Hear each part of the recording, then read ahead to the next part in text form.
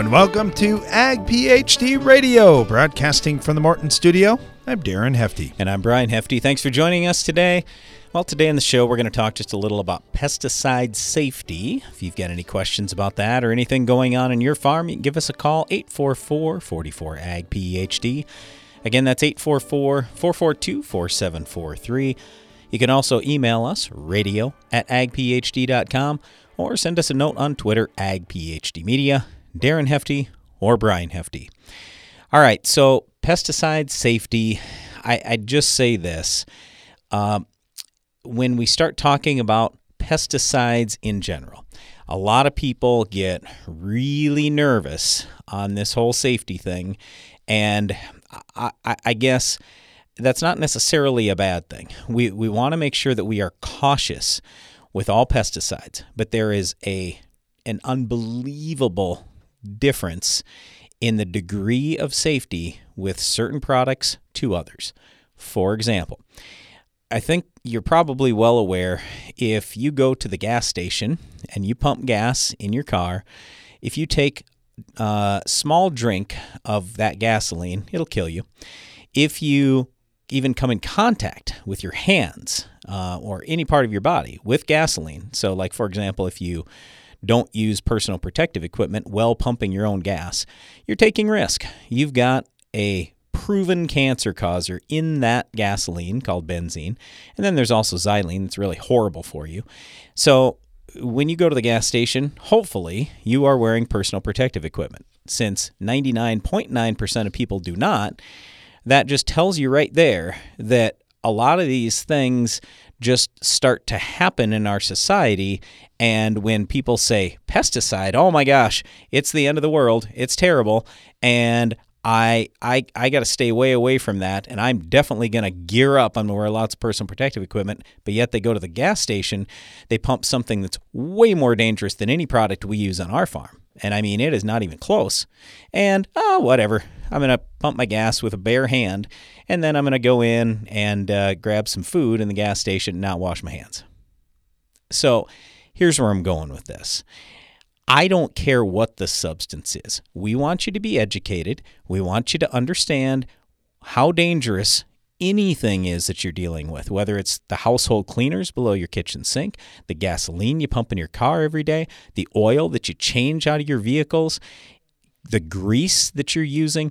I mean, just think about all the different petroleum products you use and the danger of those, in addition to just this whole pesticide thing.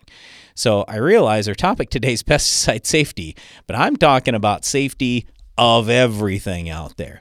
So you got to be careful, use your head, and again, personal protective equipment, that's really kind of where it starts. It's really important. Rubber gloves, for example. Even something as simple as that, you keep stuff off your hands, that's a big deal. Wearing long-sleeved shirt, long pants, rubber boots.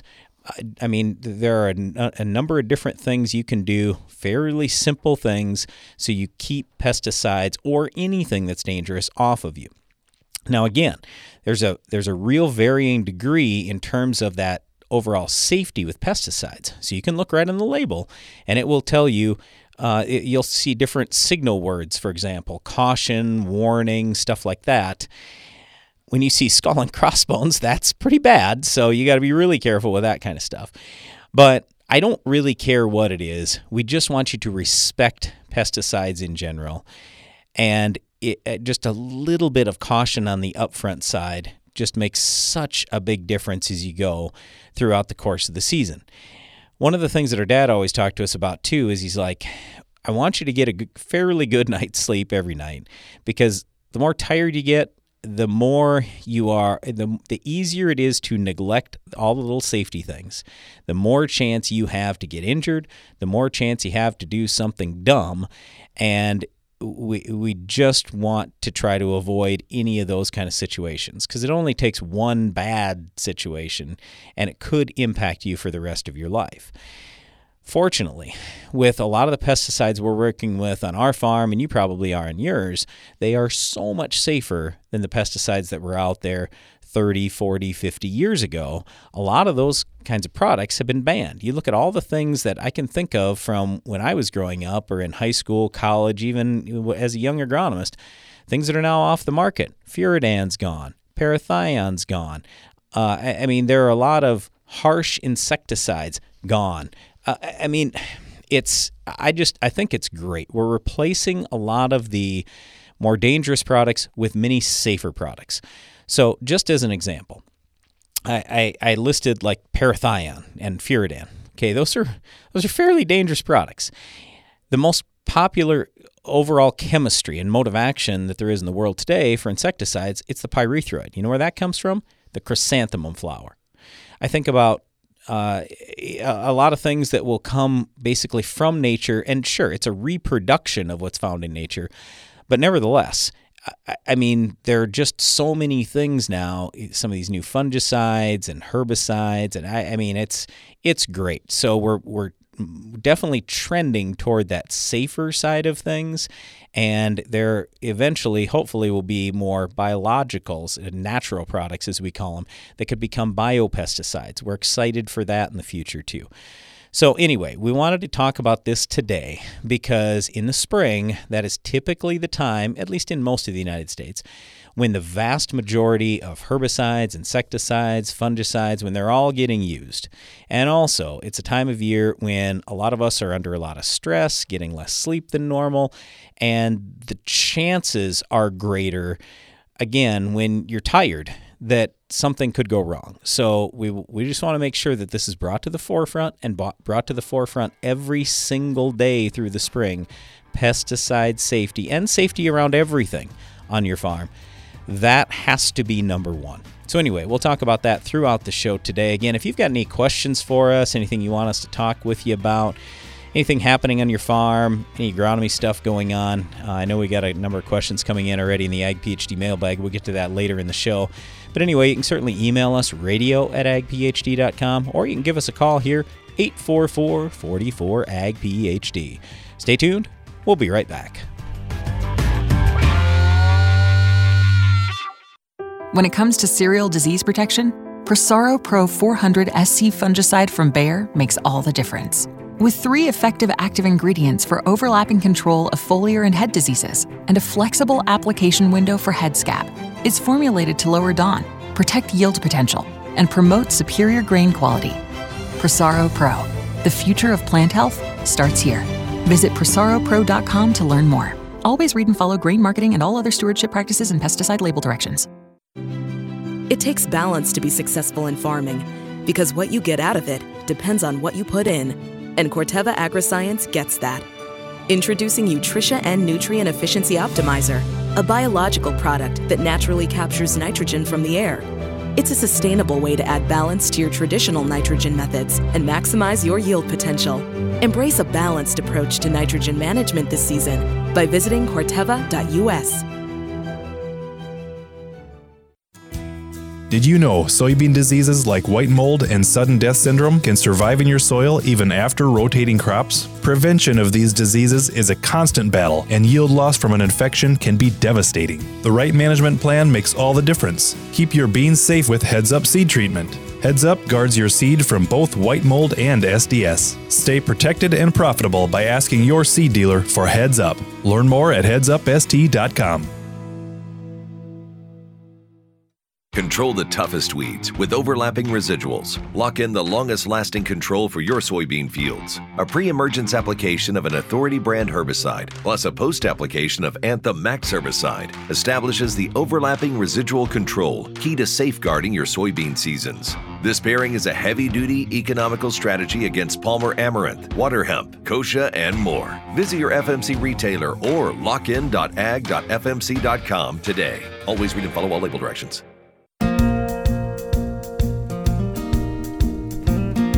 Welcome back to Ag PhD Radio. Brian Hefty here along with my brother Darren. We're live in the Morton studio today just talking pesticide safety. We'll get to the phone lines here in just a little bit and the Ag PhD mailbag a little bit later in the show, but I want to continue on with this pesticide safety topic because there are a lot of people out there saying, well, all pesticides need to be banned. They're too dangerous. Look, there's been a lot of testing done on every pesticide that's out there. That's what the EPA is for, and other organizations that are out there. So to try to make sure that we are doing the right things, that the label is correct, and if products are used according to the label, then it's going to be safe. So they do testing on everything from human safety to pesticide residues and the safety that goes along with that.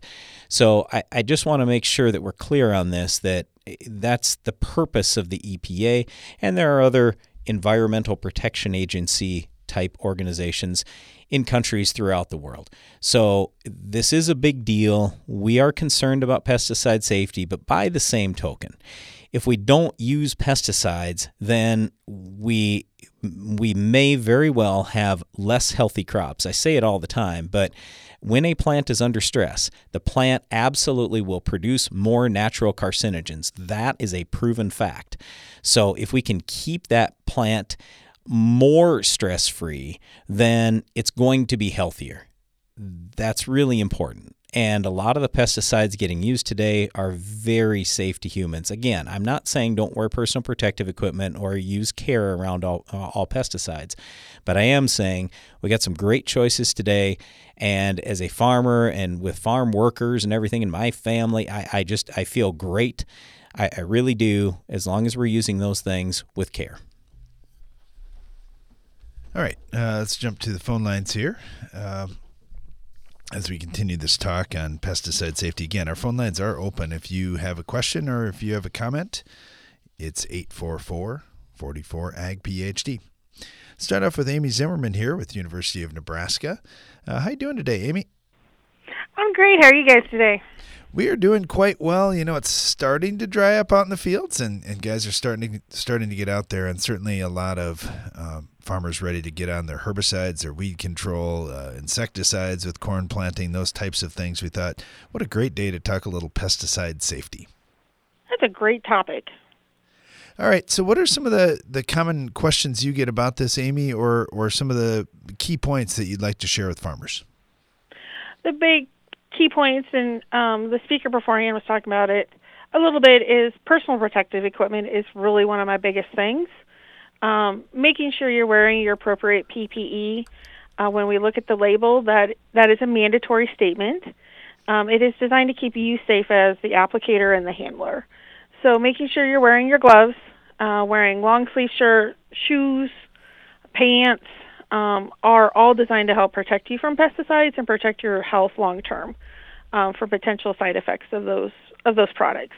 I like your first point there, Amy. These are designed to keep you safe. It's not about everybody else, like, oh, I'm doing this for the benefit of everyone else. No, it's for you, the applicator. So why wouldn't you do it? Well, it's kind of a pain, and I got to take an extra minute to put stuff on. And I remember just growing up, our dad, every once in a while, we'd notice Dad cutting some corners too, and we'd call him out on it, and he'd say, it's just going to be for a minute, but the dose makes the poison, and when you're handling this stuff all day long, it sure adds up over time. It definitely does, and you bring up a great point. Monkey see, monkey do. What you do is the way your kids are going to handle it, your grandkids are going to handle it. So if you want to make sure they stay healthy and are still in the farm industry where we want them to be, you need to show them how to do it too. Yeah, that is a great point, and setting a good example and just setting those trends of, hey, this is how we're doing it in our operation. We're going to do things the right way. We want everybody to be healthy. We want everybody to go home every night and spend time with their family and not be sick or worse. So, yeah, it's a big deal when we look at pesticide safety. You know, over the years, though, things have really changed. I remember some of the products that were labeled when I was a kid, and it's been quite a few years ago now, Amy, unfortunately. They aren't even on the market anymore. So there has been a movement in the United States and around the world to get some of these tougher products that aren't quite as friendly to be around off the market. Precisely. And, I use my example for my personal life. I'm a kid of the 1980s. One of those products that's no longer on the market is the dry formulation of Furidan. I remember as a kid, we put it in the planter box and we mixed it bare-armed. I'm 8, 9, 10-year-old doing this, but at the time, we didn't know what the long-term impacts of Furidan was. We know there's links with Furidan now in cancer, and along with a lot of our older chemistries, but that's why you see changes in those labels, because we've learned more as the years have gone on. So wear those PPEs, listen to that label. It's still the best recommendation you can do, and know that we learn from our past mistakes. Yeah, that's for sure. Well, we do have to pay attention, and just the first thing that you mentioned, Amy, is the important thing here. It's right on the label what you need to protect yourself, and certainly if you've got kids or other family members out there, we want them to be safe too. So we're just encouraging everyone as we start this busy season here in 2023. Keep pesticide safety and just safety in general at the top of the list and in the front of your mind. Amy Zimmerman with the University of Nebraska, thank you so much. Really appreciate having you on today. You're welcome. Thanks for having me today. You bet. Let's head over to Southwest Michigan. We've got Rick on right now, who raises vegetables and other things there. How you doing, Rick? Hey, so glad to hear from you guys. It's nice to hear you and your brother. I have to say thank you so much for bringing up the point all about safety, because, my God, I don't know how many different chemicals we use with vegetables. Every week it could be different when the guy writes our list. But me and my brother have both been stung back in the 80s from reaction, not from wearing, we always wore gloves and rubber boots and a mask, but I don't know, it was just something in the air, even with the mask on. So I know they've outlawed it. We can't, and thank God they did. But thank you guys so much for that. And just as far as us, it's too wet. We went through a heat wave here, I don't know, a couple of weeks ago, and we're getting ready, marking the fields to plow down the rye so it don't get too tall so we can mulch it for plastic. And a little more corn than beans, and we picked up a little more land, 60 acres, and we were hoping for more, but we didn't get it. But you know what, Brian, and both of you, I got to say God bless and thank you, and good luck on your farm this year. We wish you the best of luck. My brother says hi. My hired man, Toby, says hi. And me and my brother are 10 months apart. It's hard to believe. But anyway, thank you so much. I love what that lady said. Given the importance of it too, so kudos to her too. But good luck with your season this year. We could use a little dry spell and warm up. Now we're in a cold front, so well, it's gonna warm up, Rick. There's no doubt about that. It's not gonna stay cold forever. It's coming where right, and then we're ready to fire up. Most of the stuff is ready, but we always like to get a head start and lay our plastic before we start any grain. We won't plant here in the state any corn till at least another 10, 12 days. That's just our normal from where we're at. You got a few guys that start the last couple of days of April, but not many. And we're always happy with our year when we wait, 10th, 12th of May, and it don't take us too long. Well, you certainly want the soil to be fit, too. There's no point pushing it if the soil's not ready to go. Like you say, you've been wet. We've been wet on our farm a little bit here, too. And even Brian this year, Rick, it's really impressive. I've just seen the personal growth that he's like, guys, it's a little too wet. We can wait a few days. I love it. Hey, Rick, good to hear from you again. Good luck to you guys, too. We'll be thinking about you. Hopefully the sun comes out and you guys can get rolling on those vegetables, because we do enjoy eating them. Okay, so you're talking about me waiting for wet soil. We always have to wait for wet soils, dear. It's cold soils. No, but you're more patient, Brian. You're more patient. Normally, you're just a little more antsy. Like, man, we gotta go. We gotta go. Well, honestly, we're raising a lot of silage corn, so planting date isn't as important. But no, we want to be out there the second ground is fit. Could be today. Stay tuned. We'll be right back. Are you ready? We got the need for seed treatment. Start your engines. Ready, set. get Intego. Start your season strong with Intego Sweet Soybeans, Intego Fungicide Soybeans, and Intego Sweet Cereals OF from Valent USA. Ask your Valent rep about seed treatment solutions or visit valent.com/Intego. Always read and follow label instructions. Get what you spray for. Results. Get the lasting control more corn growers trust with Anthem Max herbicide from FMC. Apply pre-plant, pre-emergence, or early post-emergence to control tough broadleaf weeds and grasses before they cost you. For superior control with a low use rate and long residual, make the easy, high-performing choice. Visit anthemmax.ag.fmc.com to get results. Always read and follow all label directions. The value of your farm building is in its ability to protect what's stored inside. From the smallest fastener to the trusses overhead, Morton leaves absolutely no detail to chance. It's how we ensure that your building stands the test of time. From concept to completion, we take pride in providing a high-quality building to last for generations. To get started on your next project, please visit mortonbuildings.com.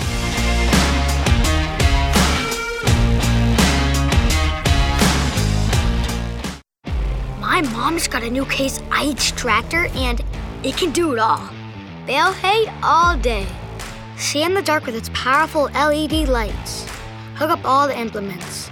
Shift like a race car, steer with ease. And it can also cool my juice box.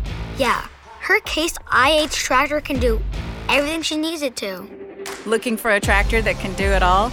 Check out caseih.com. Hi, Greg Souter. Uniform emergence is critical for high ear count and yields. Good emergence starts with the closing of the seed trench. It's almost impossible to pinch the seed trench closed from the top, no matter what style of closing wheel you use. That's why 360 Wave closes the seed trench from the bottom up. 360 Wave rolls moist soil from the bottom of the V trench over the seed, completely engulfing the seed, eliminating all traces of the trench. That means better germination and emergence. Learn more at 360yieldcenter.com.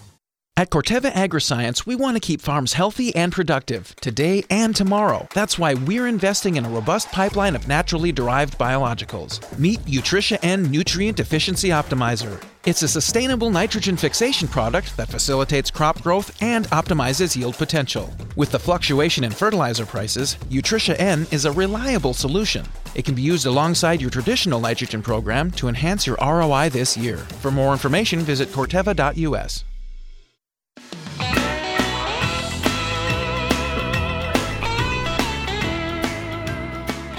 Welcome back. You're listening to Ag PhD Radio. We're broadcasting from the Morton studio, talking about pesticide safety today as many farmers get out into the field, us included. Pesticides are going to be used for weed control, insect control, disease control, those types of things. We just want everyone to be safe. We want to do the right thing for the environment for sure. And we absolutely want everyone to be real careful and follow labels and so forth as they're using these products. We've got Amanda Backman with us right now. She's with South Dakota State University. How you doing, Amanda? Hi, I'm doing great. Thank you so much for having me. You know, as farmers, we talk about safety all the time, and I got called out when I was spraying my yard, and I had a short sleeve shirt on because it was hot. And one of my neighbors said, "Hey, what are you doing?" And I said, "Well, I'm spraying for some dandelions." And she said, "Darren, you should be wearing a long sleeve shirt, shouldn't you?" And I did have some goggles on. I definitely had rubber gloves and rubber boots and all that. And I had long pants, but it was just too hot, Amanda. And even me, I got called out for this. So I know nobody's immune to it. Yes, that is one of the big things, and I notice it too when I'm driving around my neighborhood and I see folks applying, probably an herbicide out there in like shorts and flip-flops, and one of the basic, pieces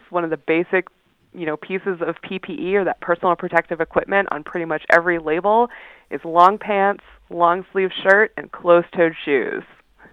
Yeah, it makes a difference. And, you think about it, as farmers, many farmers now have cabs with great air filtration systems and those types of things on sprayers, which is awesome. It really helps. There's no doubt about that. But when we are doing some of those things, I mean, around the farmyard or around a yard in town, you're spreading fertilizer or spraying dandelions like I was, or dealing with mosquitoes. I mean, there's a lot of opportunity there if you're not careful and smart.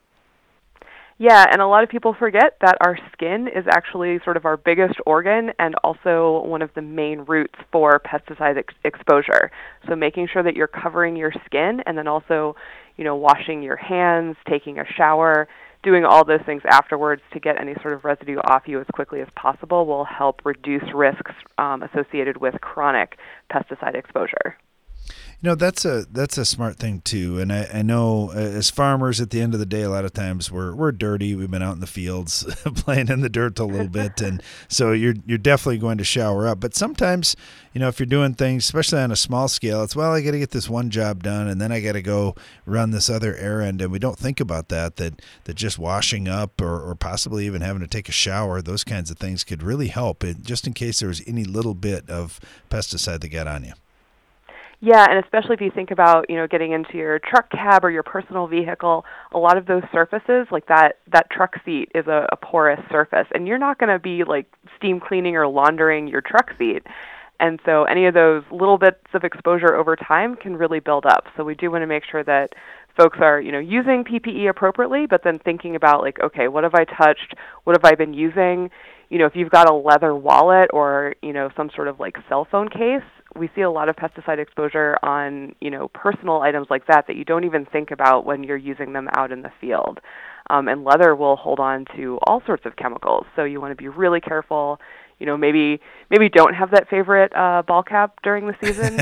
Launder it, rotate it out. I know a lot of people get a bunch of free ones, so there are. That's just a rumor. That's just a rumor. Yeah. Actually, people like me, my wife makes me give some away or throw them out if I get too many hats around. But I know what you mean about the favorite hat, because you do see some that they're well worn.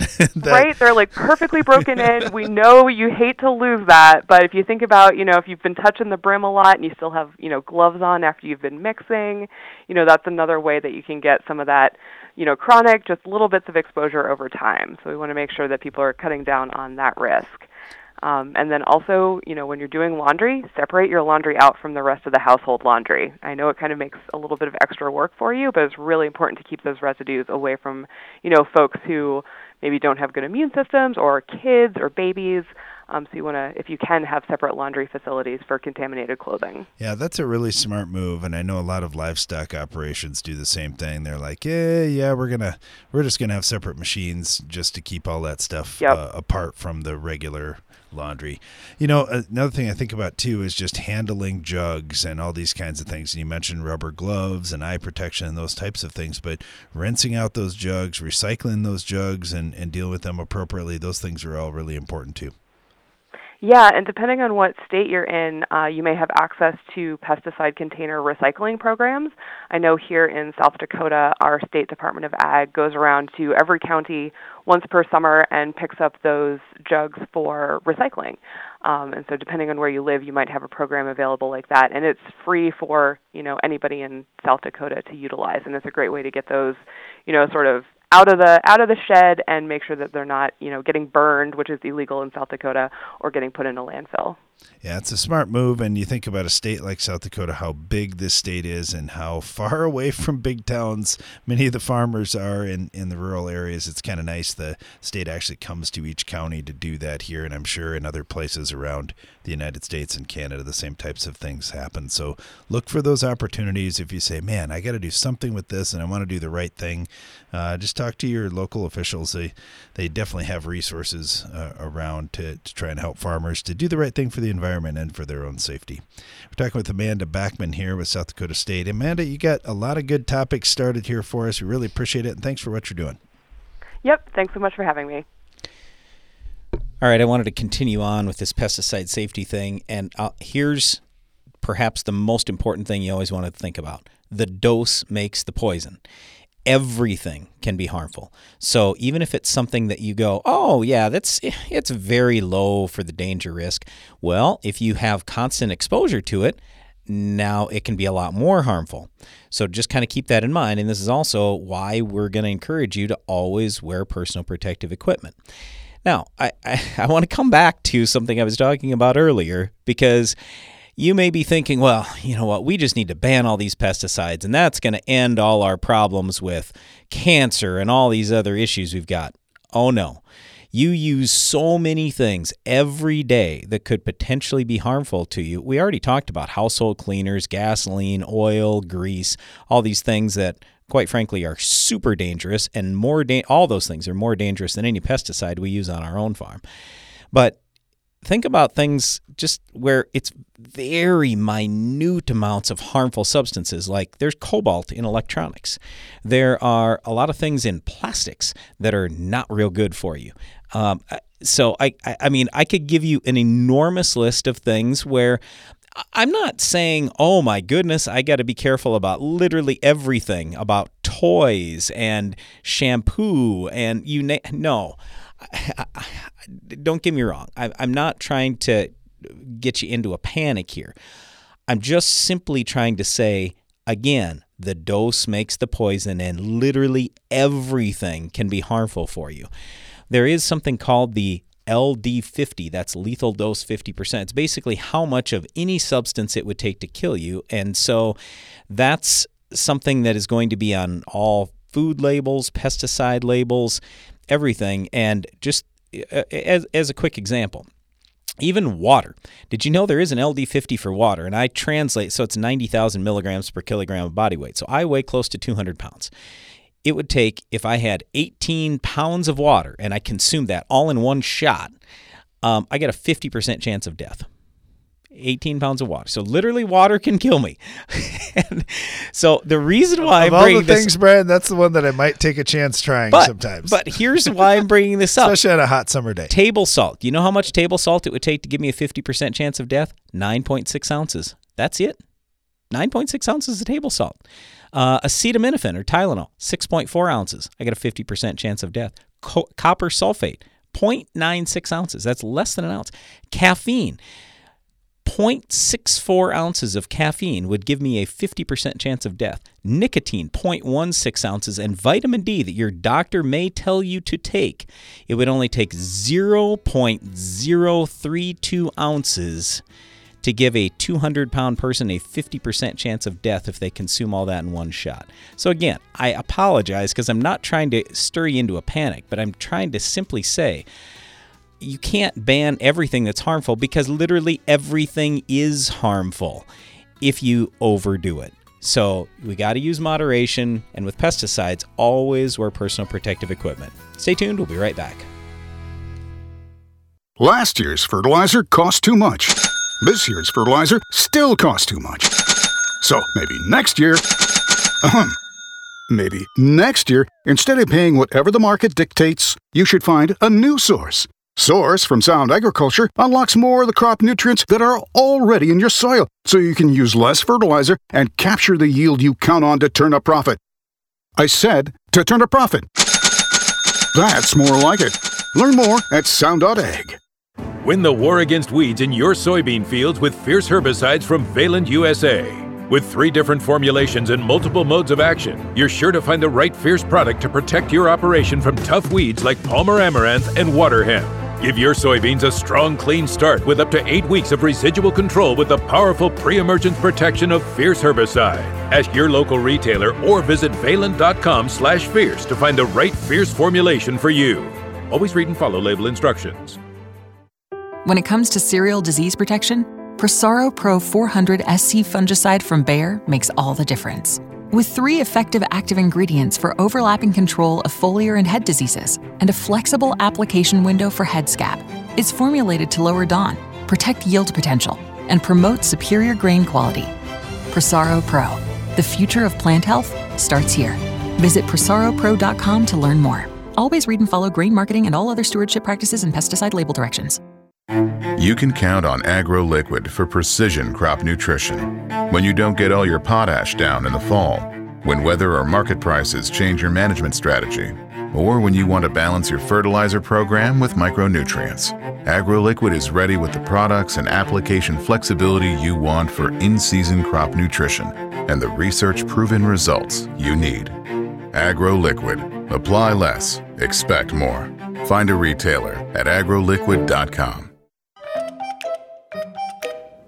This is Mike. Hey. He's getting a quick haircut at the local barber school. It's only $5. How bad can it... Oh! Yikes. Don't be like Mike when it comes to weed control. Get the job done right the first time and plan ahead with Status Herbicide. It delivers elite corn safety and reliable performance, so you don't have to deal with more problems than you bargained for. No! Status Herbicide from BASF. Always read and follow label directions. The hard-working, independent spirit of rural America can often be isolating. It's not often discussed, but mental health issues are real. Now's the time to lead by example, talk openly, and show that a strong mind is just as important as a strong body. FMC is proud to be working toward ending the misconceptions around mental health through awareness, guidance, and action. Together, we can uproot the stigma.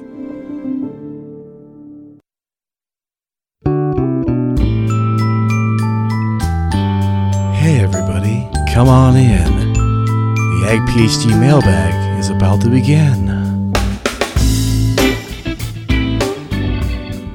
You're listening to Ag PhD Radio. It is the Ag PhD mailbag time, where we're taking your calls and questions throughout the rest of the show. You can email us, radio@agphd.com, or you can give us a call, 844-44-AG-PhD. As I shuffle my papers here, I got this question that came in from David, and it's kind of a common question here, Brian. We get similar questions to this. It seems to be one of the tougher problems to solve.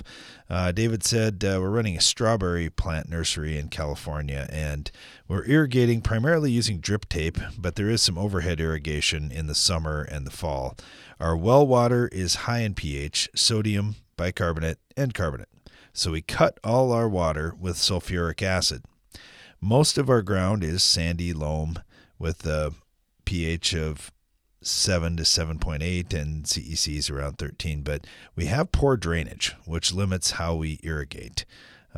Soil samples taken during planting show high calcium, low sodium, but as the season progresses, calcium drops, sodium rises, and that's been our main issue the last few years. So just curious, do you have any ideas how we can combat poor water quality and rising sodium levels throughout the season? We're struggling to leach salts during the year due to poor water infiltration, so we plan to deep rip 5 to 6 feet this summer.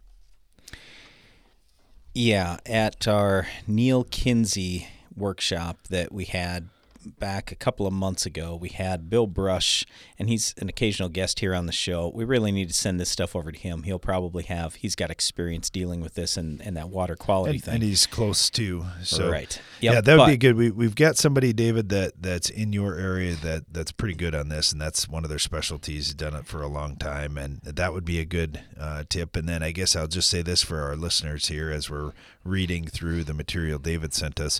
We've got a couple of water quality analysis and sheets, and we've got a couple of soil test sheets. The soil test, though, Brian, I was looking at the base saturations. Exactly. They don't add up to 100. They add up to more than 100. So that's always a little tricky. Every lab does things just a little bit different. So I don't know. This is outside the norm of what people will usually do. So, what labs will usually do. So, yes, it's confusing, and I really don't get it. So, when it's not going to a lab that I'm familiar with, and it's not running the standard tests, then it's a little bit harder. So, there are certainly some soil tests on here and everything else, but it's, I guess, very confusing when I look at the numbers and I add things up. I don't end up with the same numbers that they do. So I'm not exactly sure. So say it one more time. What was his issue once you got late in the year because numbers went up? What did he say? Sodium went up during the year? Sodium goes up and calcium goes down. And you look at the water, in the water, the calcium's really low, but the sodium's high. Exactly. So that makes complete sense. So it's the water that's doing it. Yep. Right. And you can get ahead of that if you want to by putting some calcium out there during the course of the season. So that's where a lot of times people will use something like gypsum. You don't I probably would not be using lime or calcium carbonate as a calcium source because your pH is already at 7.2 and 7.3, at least according to this. So, yeah, I mean, I would say we'll probably get some more answers on this. We'll send this over to this other consultant that we do a lot of work with. But when I'm looking at the soil test just in general, I'm gonna look at P&K, for example, and I say, okay, your phosphorus is really not too bad. You got, like on an Olsen test, 26, 38, so it's not terrible. Your potassium, not too bad, 250, 375, so, it's okay. But then I'm starting to look at some of the micronutrients, and here again, when I don't know exactly what they're using for a testing method, it's hard for me to say, oh, this really looks low, but my initial thought, like on zinc and copper, when we're at 1 part per million, or maybe 2 at the most, those look really low to me. Boron at 0.4, 0.5 looks really low to me. And so we want to make sure we're not neglecting these micronutrients. I guess I think that's a really big deal, so I continue looking at that as well. But yes, adding some calcium during the season, maybe in the form of gypsum, could be something that could help. Yeah, I did look at your website, David. You guys have been doing some pretty innovative practices out there for a long time, so kudos to you for doing a great job with what you're doing with the strawberries and more. This water problem, though, is definitely not going away. So you're right to try and address this before it gets too far. Because you look at sodium levels at 3 or 4%, so it could be a lot worse. We've seen a lot worse than that. It definitely doesn't get better. Well, yeah, but again, I don't know. I'm not familiar with the lab. So if let's say some of this went into one of the labs that we normally work with, what would their test show? So that's a good question. All right, what you got next there, Darren? Okay, this one kind of goes along with our safety theme. This one's from John, and he said you guys were talking about weed control and fertilizing lawns, and he said when you could buy ammonium sulfate without being hauled in for questioning, we used to give our lawns a good dose every spring. It actually killed most of the broadleaf weeds and clover and greened up the grass like you wouldn't believe. Grass weeds had to be hit with glyphosate, which left dead patches, but then they quickly disappeared. Okay, I agree with you on... say you had quack grass and you just had a small little spot using some glyphosate. One thing you could try, John, too, with that is I've seen where you could actually just brush that grass so you didn't spray it and kill as much of the desirable vegetation around it. That might be a tip for you. But ammonium sulfate, I don't know, Brian, that it's necessarily killed weeds. I don't know if I've ever seen it kill weeds, never. But definitely I've seen it green up grass. The sulfate is just about as important as the nitrogen for that. Made a big difference. So. Well, yeah, I don't know if I would go quite that far, but it is important. Really? And you think homeowners are putting enough sulfur on? No, I'm just saying the nitrogen is by far more important than the sulfur, and that's what's greening it up. But yes, the sulfur is important because the sulfur helps make that nitrogen more efficient in the plant, so you don't need quite as much. Okay, I get this one from Cody up in southeastern North Dakota. Cody says, most of my farm ground here is pretty marginal, and I'm wondering about utilizing some of the naturals or biologicals. Would they be a good investment in furrow or foliar when you've got kind of marginal soil to try to perk things up? Well, okay. I would say it could be important, but here's the thing. If I've got marginal soil, and I don't know what marginal exactly means there, but I'm always looking at tiles, number one. Drainage is number one. Number two is fertility. And then number three, I'm looking at all those biological, natural, everything else, because quite frankly, the two best returns we typically see is tile and fertilizer. Beyond that, though, I would say we've seen our best results with humic acid on the soil in what we would call marginal ground where we've got issues, okay? So the more you fix everything, get everything great, all the fertility levels, the drainage, the pH, then the humic doesn't seem to pay as well. That's been our experience. In terms of specific bugs out there, let's put it this way. If you've got poor drainage and poor fertility, that tells me two things. Number one, the poor drainage means you don't have enough air in that soil to keep the microbes living from year to year and even within the year potentially. And then the poor fertility means that you've got not as many plant roots feeding the microbes. So here again, that's why I say, hey, if we fix the drainage, now you have air. If you fix the fertility, now you're going to have more roots, and then they're going to kick more sugars out that are going to feed more microbes, and the population's going to explode for you. So those are all good things. So make sure you're doing those two first. But sure, I mean, we use a lot of different biologicals. We picked up awful ground.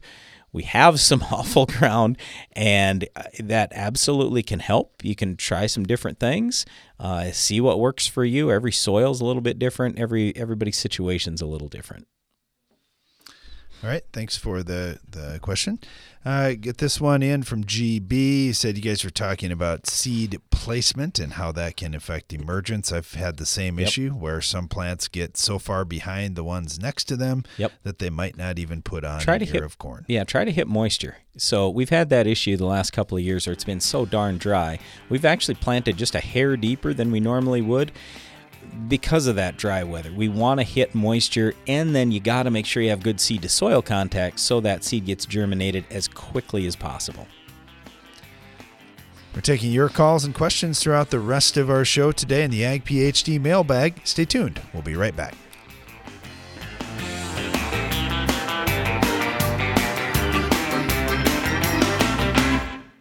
When we told growers that new Bayer Premium Tri-Volt herbicide for corn delivers visibly clean fields for up to 8 weeks, they were a bit skeptical. We'll see how it works. So we decided to prove it. We set up cameras in multiple cornfields, treated them with Tri-Volt, and filmed for 24 hours a day. For 8 weeks, we saw a variety of weather conditions, and Tri-Volt worked. See for yourself at TriVoltInAction.com. Tri-Volt is a restricted-use pesticide. Consult your state pesticide regulator for specific restrictions. Read and follow pesticide label directions. Get more durability for less downtime with Soil Warrior Strip Tillage from Environmental Tillage Systems. Improve fertilizer efficiency and reduce passes and fuel usage. Now that's ROI. Learn more about ETS at soilwarrior.com. Get your planter ready for spring with Germinator closing wheels from Farm Shop MFG. When you buy 12 rows or more, get free shipping or 20% off an end zone bin system. So call Farm Shop MFG today at 712-520-6051. Here at Ag PhD, we're always looking for ways to support the ag industry. That's why at our free Ag PhD Scouting and Scholarships event Saturday, June 24th, we're giving away more than 100 college scholarships. Join us as we head into the field for hands-on sessions covering everything from how to pull soil and plant tissue tests, ways to improve crop health, the importance of microbiology in farming, and much more. Plus, in our comprehensive guide to crop scouting, we'll explore both above and below ground in a variety of crops as we diagnose problems with insects, weeds, diseases, and anything else we may find. As we're giving away tens of thousands of dollars in scholarships to eligible attendees, this day is geared more towards students and young farmers. But anyone with the desire to learn more about agronomy is more than welcome. So whether you're a college student or just want the good agronomy info, this is one event you won't want to miss.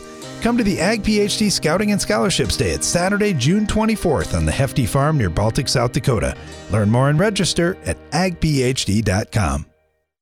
This is Officer Jones calling for backup. 10-4. Location? Graver back 40. Looks like we've got Palmer amaranth, kochia, some common water hemp.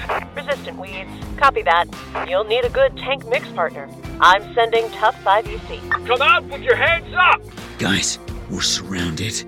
Crack down on repeat offenders. Add Tough 5EC to your post-emergence tank mix. Learn more at toughnweeds.com. Always read and follow label directions. Tough is a registered trademark of Belgian Crop Protection. Head over to your local C&B to get yourself a new John Deere planter or schedule inspections to make sure your equipment is as ready for spring as you are. Visit C&B operations online at deerequipment.com. That's DEER equipment.com. Morton buildings are made to last for generations. With superior materials, craftsmanship, and best-in-class warranty, we are committed to quality. To learn how we can help you expand your farm operation, visit mortonbuildings.com.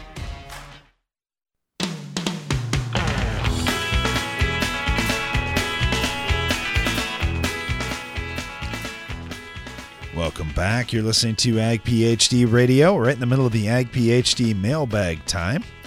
We're taking your calls and questions at 844-44-AG-PhD. Let's head to those phone lines. Got Wayne down in southwest Iowa with a question. How you doing, Wayne? I'm good. How are you? Good, good. What's on your mind? Yeah. earlier you were talking about the LD50s of different products.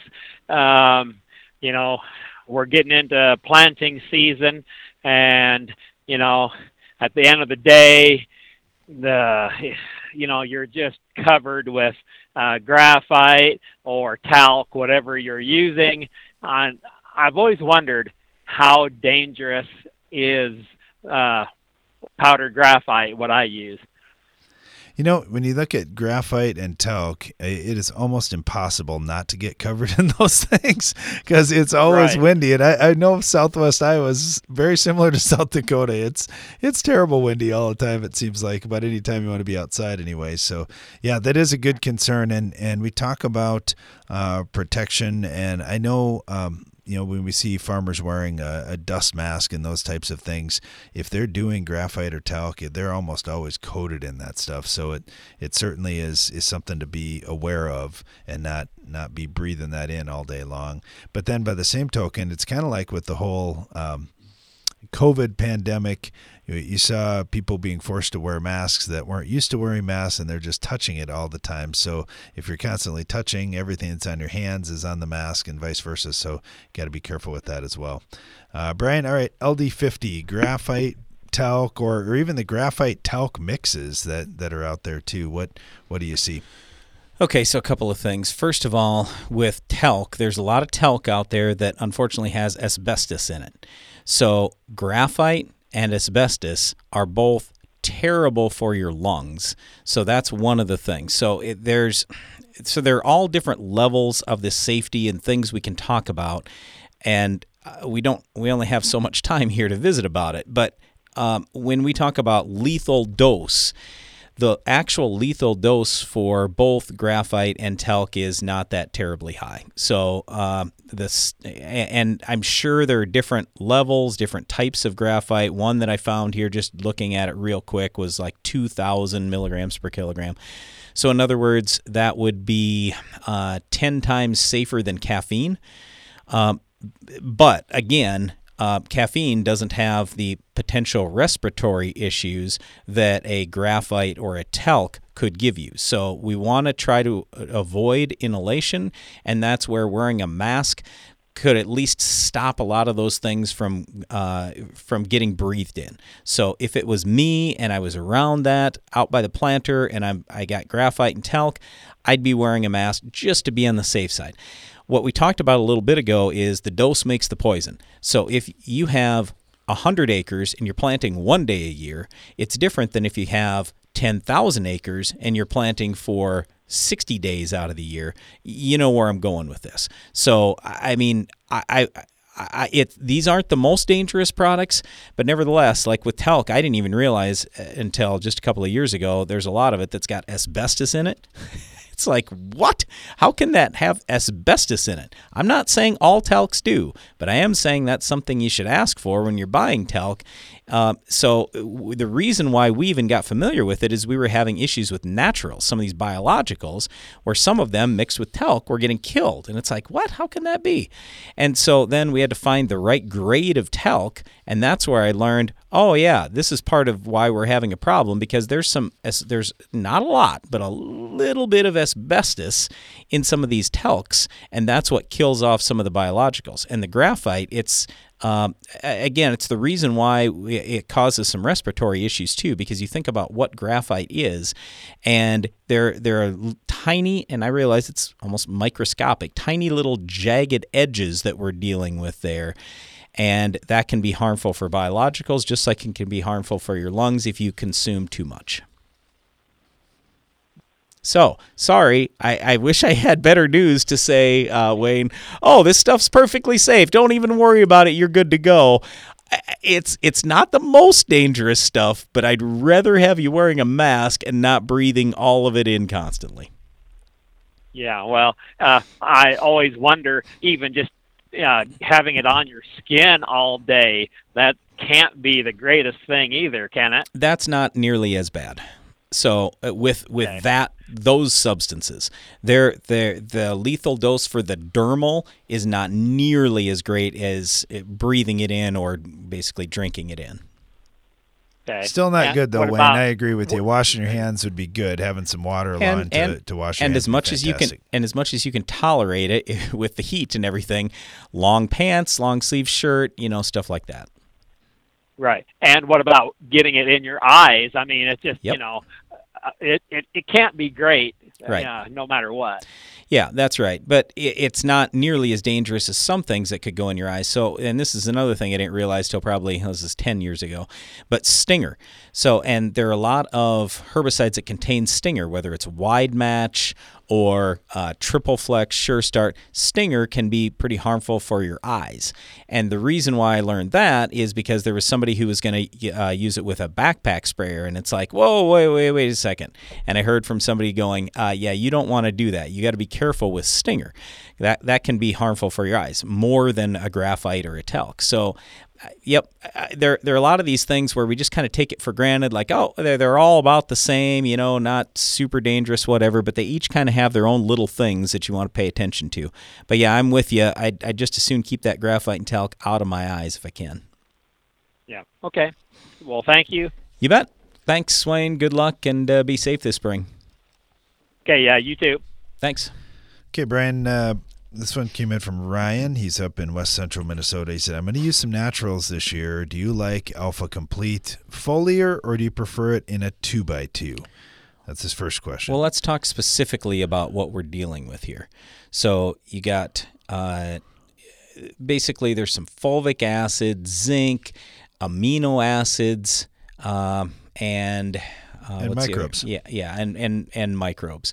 So I'd probably say I'd rather use something like that in furrow, but I will tell you amino acids, we're starting to take that out and use that more foliar. We're liking the amino acids fairly early in the season. Like in wheat, for example, we've seen tremendous response from amino acids at green up or early in the season for spring wheat. And it looks like the data is starting to show us, hey, foliar would probably be better for both corn and soybeans. Wouldn't you say, Darren? On amino acids? Yes, on amino acids, but if you're saying I'm going to use that whole combination and I could put it down on a 2x2, I would do the 2x2. Yes. And then next thing he said, what do you think about on alfalfa seed? There's a talc-based product called NutriShield. I'm thinking about adding that on. I've got lighter soils. That's what we did on CEC ours of last year. 8.5. Yeah, I agree. I think that's a good way to do it, Ryan. I support that. Yeah, beneficial microbes. We like seeing a lot of these beneficial microbes in the soil. When you start talking amino acids, that we're really starting to prefer that foliar. And then you get some of these plant growth hormones. They could be used at different times depending on what the growth hormone is. So yeah, there are a lot of different biologicals or naturals, and it's about figuring out what's the right timing for you and for your crops. All right, get this one in from Dave. He's over in Wisconsin. He said, guys, we have some borderline hilly, slopey ground here, and unfortunately, I like how he says borderline. It's been a little wet to get across there with the sprayer. We've got to get our 3 pre's on. We're using Valor, Prowl, and Metribuzin. If we leave that on top, do I have to worry about it running off with spring rains on these hilly, slopey grounds, or will it stick to the soil fairly well? Sticks to the soil fairly well, but let's put it this way. If your soil moves, well, then the herbicide's going to move. So that I guess would be my question. How much risk do you have for soil erosion? Because if you have great risk, then you have great risk of the herbicide moving as well. Unless you get some slower rain first and it soaks into the ground. So I would tell you we've got probably half the ground we farm is fairly hilly. I don't get that worried about it in like a no-till, strip-till kind of situation. Now, if the ground was completely tilled and worked and black and there's no residue on top, well, then I'm much more worried about soil erosion. So if I'm in that kind of situation, then we spray and we till. If we have no-till or strip-till, then we just go spray and we don't worry about it, and usually we have almost no problems. Yep, it's always tough when things are a little bit too wet out there, but you know what? We found in the mornings it's been a little firmer here. We've been able to get through and get a lot of stuff done. Hopefully for you, things straighten out very soon. Thanks for listening to our program today. Be sure to join us again each weekday for more Ag PhD Radio.